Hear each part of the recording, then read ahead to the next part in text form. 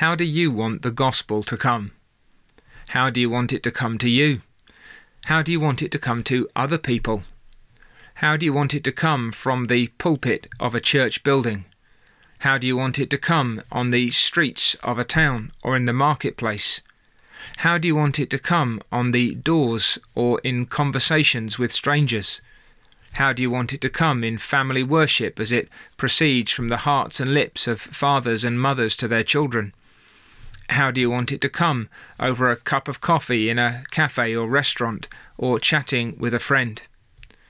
The Apostle Paul, when he wrote to the Thessalonians, talked about the way that the gospel had come to them, and his testimony was that the manner of its coming was a demonstration of the fact that they had been chosen by God.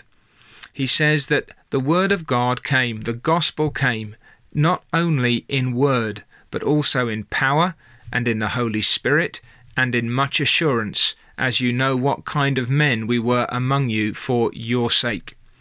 Here is that evidence of the election of certain ones of the Thessalonians, those who are now the Church of Christ at Thessalonica. The word of God came. The good news of salvation came not in word only. Now, notice it did come in word. These men of God spoke the word of God. The gospel was communicated plainly and sincerely and openly and accurately. The truth as it is in Jesus was made known, proclaimed, declared, preached to these Thessalonians. But it was not only in word. It was not simply a lecture. It was not simply instruction. They did not merely give intellectual assent to certain doctrines that they found more palatable or preferable than some of the other things that they had heard. Rather, that truth that was proclaimed, that word which was spoken to them, that word came also in power and in the Holy Spirit and in much assurance. The word came with force. The word did not simply bounce off them. The gospel didn't just flow past them. It struck into their souls and it had an effect upon them.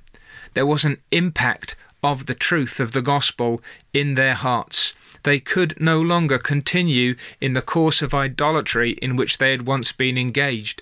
They could no longer go on living the lives that they had lived, attached to the sins which once they had delighted in. No, from this point on, they would be different men and women. That gospel came not in word only, but also in power and in the Holy Spirit. This was the true source of its power. The Holy Spirit was at work, so that when the word of God was preached, it did not fall upon deaf ears.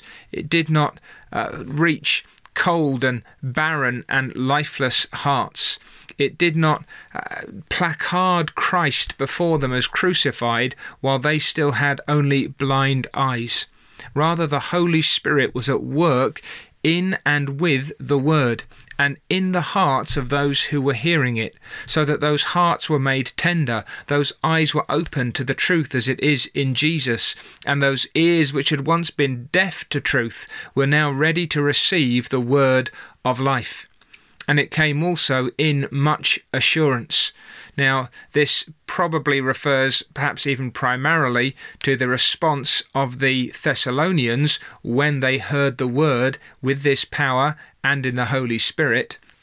But it may also have some reference to the manner in which it was preached to the Thessalonians, that it came by men who were fully persuaded of the truth of the gospel, and earnestly and eagerly and readily and boldly they made that truth known. And as they did that, and as the Holy Spirit helped them so to preach, so the word struck home in the hearts and consciences of those who heard it, and they too became persuaded that the things that they were hearing were true.